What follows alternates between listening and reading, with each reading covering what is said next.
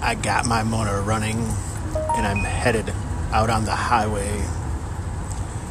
Yes, I'm born to be wild, but if life is a highway, damn, it's boring and I just want it to be done. Hello, Screeters. It's been a while, longer than I expected. I haven't played a ton of games in the interim, but I may have a couple things to talk about, and we got quite a few calls to get through. I hope your day is going to be fantastic. I hope mine will as well, but I don't know. What I do know is it's June something, maybe the 8th, 2020, Hump Day. I am Jason Hobbs, and this is Random Screed. Hobbs, it's Jay. So first of all, moderation. Well, there's a very Aristotelian view on life, dude. Virtue ethics has expounded broadly by Aristotle himself. Either extreme is to be avoided. You need to find the golden mean. But I also just wanted to comment on your question about what you call fluff and its importance in background. I'll tell you what, I think the first step in actually dealing with background elements and narrative within a setting is to stop thinking of it as fluff.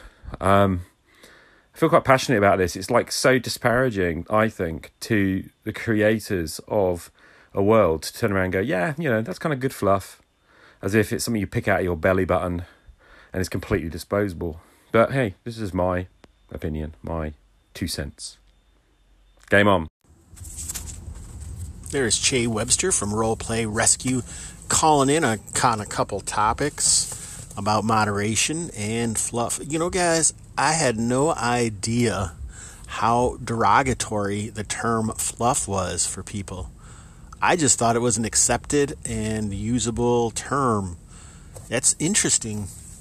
I think my own love-hate affair with fluff came from my first published zine, The Excavation of the Tomb of Lorna Nane, which got mixed reviews from people. And part of that was the added fluff that I had put in there that some people said was unneeded and other people wanted expansion upon. It was always my intention to start a wiki or an SRD on my website and then go into more detail about the cultures. I felt like there had to be a backdrop for what that adventure or that mini setting was all about. And it needed that fluff to ground why the things were the way they were. The lore that existed, the things that were happening and why they were happening. Otherwise, they would just be I think they would just feel really confusing and arbitrary, which they weren't. There was all plot involved, and if someone was interested, they could figure that plot out and make it into further adventures. Is it good vanilla? I don't know. I think Eric Hoffman said it wasn't that good vanilla, but I feel like there's a lot of things that you could do with it fairly easily. And it kind of goes back to that whole argument of if good vanilla is even a necessity or not. Some people would say any GM worth their salt would be able to fit anything into their setting if they so desired. I don't know. What I do know, it's time for the next call. Thanks for calling in, Jay. Hey, Hobbs. Tag, you're it. So I did record a podcast yesterday called How Much is Too Much? Fluff versus Lore in Your Setting Design. Not sure if it's exactly what you had in mind as far as tagging back and continuing conversations via podcast rather than just anchor messages and stuff. But I'm glad to hear that you're kind of getting more out of you're doing your random screeds again and getting some enjoyment out of that. I've enjoyed listening to them. And like you, I would love to hear more collaborations and more natural conversations between two or more people on a podcast focusing on some gaming topic. Not sure really how that's going to progress. It seems like the output in general from a lot of podcasters has slackened with all the social unrest and pandemic and all that going on right now. So understandable, but here's to hoping. See ya. All right, there is Rob C. from Down in a Heap. Thanks, Rob, for trying to indulge in my little social experiment. Honestly, I had very little follow-through, understanding of exactly what it would look like, but I think this works. Maybe we can get more people listening to multiple shows. Maybe not. But I think it was cool. I went and listened to the episode. It was good. It's kind of an interesting topic that maybe got farther than I expected. I do think there's a significant difference between published material and, just what you're doing for your home game. And that was kind of what I was talking about, was published material and the amount of fluff that's necessary. But in the end, I really, I don't have a problem with it. I really don't, even though I was saying if you're only going to play one session of a game that's super deep, if it's a one-shot, maybe, I don't know. I don't know what the answer is. I was going to say maybe you give it to the players ahead of time and ask them to read it, but as we've both mentioned multiple times, you never know what players are going to do as far as something like that goes, so I don't know. I don't know. Anyway, I really enjoyed the episode that you did, and I appreciate you tagging back. And yeah, it's exciting to blossom. I feel like every year when the dark days go away, it feels like blossoming into a new person that I hope is better. I strive to be better. I don't know if I always make it, but I really think conversation is good, and I think there's less listeners as well during the social unrest. So I think that might give podcasters less of an inclination to keep on going, just because there's less people listening. Less people listen, less people pay for their patrons, less people, spread the word. I don't know. Could be wrong. If liking you is wrong, I don't want to be right. Hey Jason, Spencer here. And I just wanted to pick up on what you were saying about staying cognizant and not being able to listen to your body, your feelings. Speaking from my own experience, I felt a lot of my problems have stemmed from me not listening to my body, not trusting my feelings, my emotions, and misinterpreting how I feel. And I found that it was those thoughts that I couldn't trust. What I found to be the problem was this voice in my head, second guessing everything that I did, constantly doubting what I had done, and overanalyzing everything, judging and generally preventing me from ever feeling present and connected and in the moment, that inner voice wasn't my voice, and acknowledging that it was the internalized judgments of others has allowed me to tune it out, to stop listening to it. It's still there, but it doesn't have that hold on me because I know that it isn't my voice. And that has helped me acknowledge the physicality of my feelings and reconnect, allowing me to pay attention to what my body is doing. That was my real breakthrough. And I know it's personal, but I just felt like I wanted to share it. And when I say that's personal, I just mean that's what worked for me. And I know that me sharing that isn't necessarily going to change anything for anyone else. You know, we've all got to go on our own journeys, but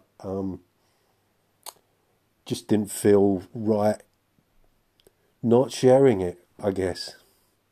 Anyway, I hope you're okay, man. Take care.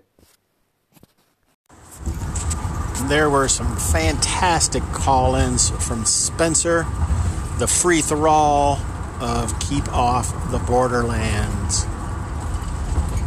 Thank you for that heartfelt and thoughtful, discussion, call-ins, whatever you want to call it, Spencer.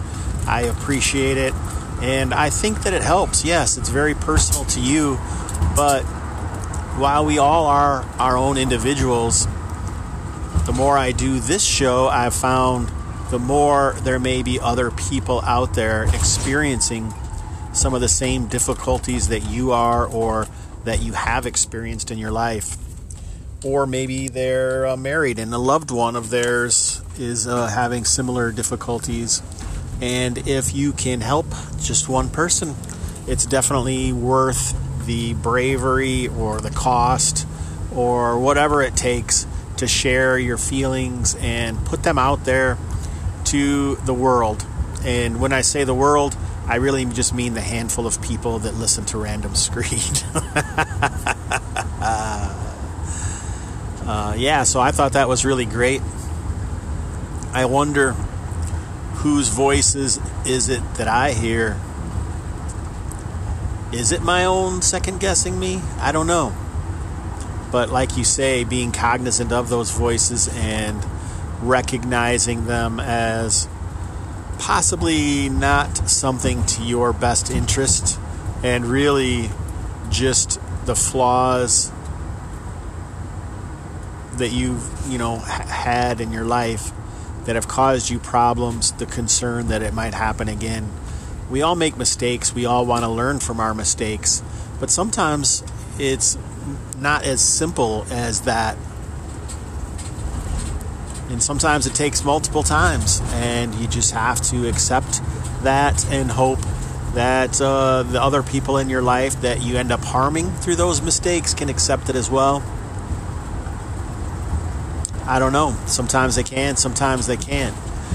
Just like you have to decide every day if those negative people or the people that you feel are negative are bringing you down and you can't be around them anymore, or if you can, I don't know.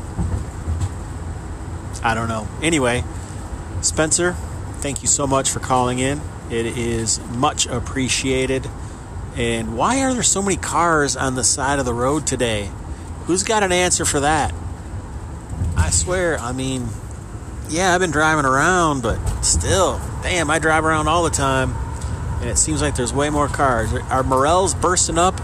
Is it time to find those little spiky things that I can't think of the name of? Are people mushroom hunting? Is everyone out fishing? What in the frack is going on around here?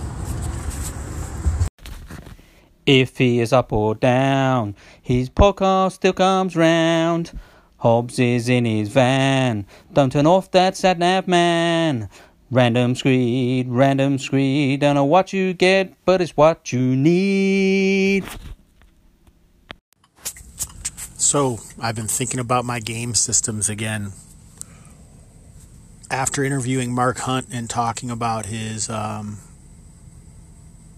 Gangbusters game and how he used BX, it makes me wonder if the best idea would be to use OSE, because one of the things that I've really stumbled on is this idea of trying to figure out a way to make cover and suppression fire in games of modern genre have the importance that they should. It's like giving the shield in fantasy games a greater importance with the shield can be sundered. It's not perfect, but at least it makes people want to use a shield, which you saw quite a bit, I would say, historically with that type of fighting.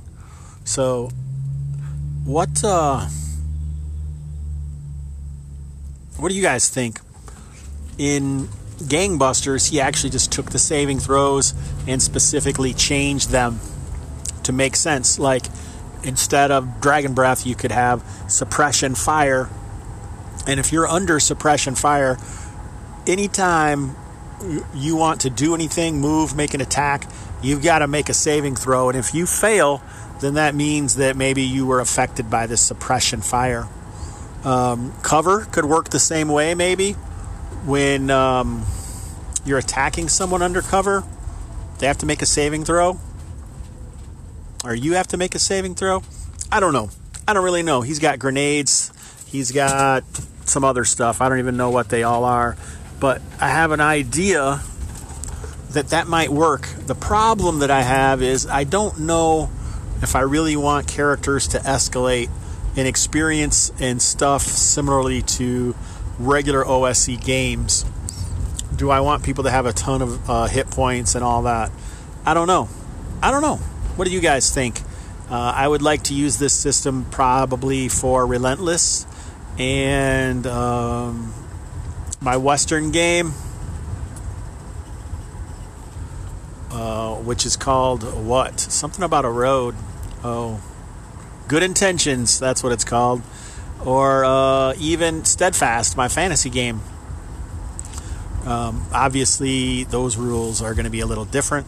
And I also wanted to do character building points functionally when writing the game for a tempting balance, and not using experience points as a balancer for classes. Not easy, guys. These are all things that I fumbled over when I originally was trying to write the games. So, I don't know, maybe we should have a more design talk about it. If you have any questions about it or ideas or thoughts, give me a call. Let me know.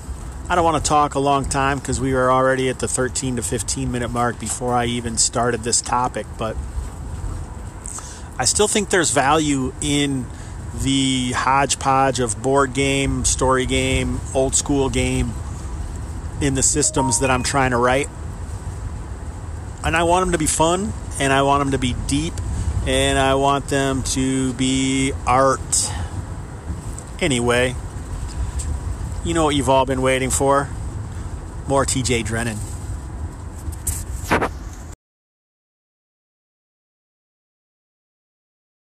It's a beautiful day in the game, oh, a beautiful day for my gamers. Would you be one? Could you be one? Shout about thunder, but don't despair. This colony's breeding great robbers. Would you be one? Could you be one?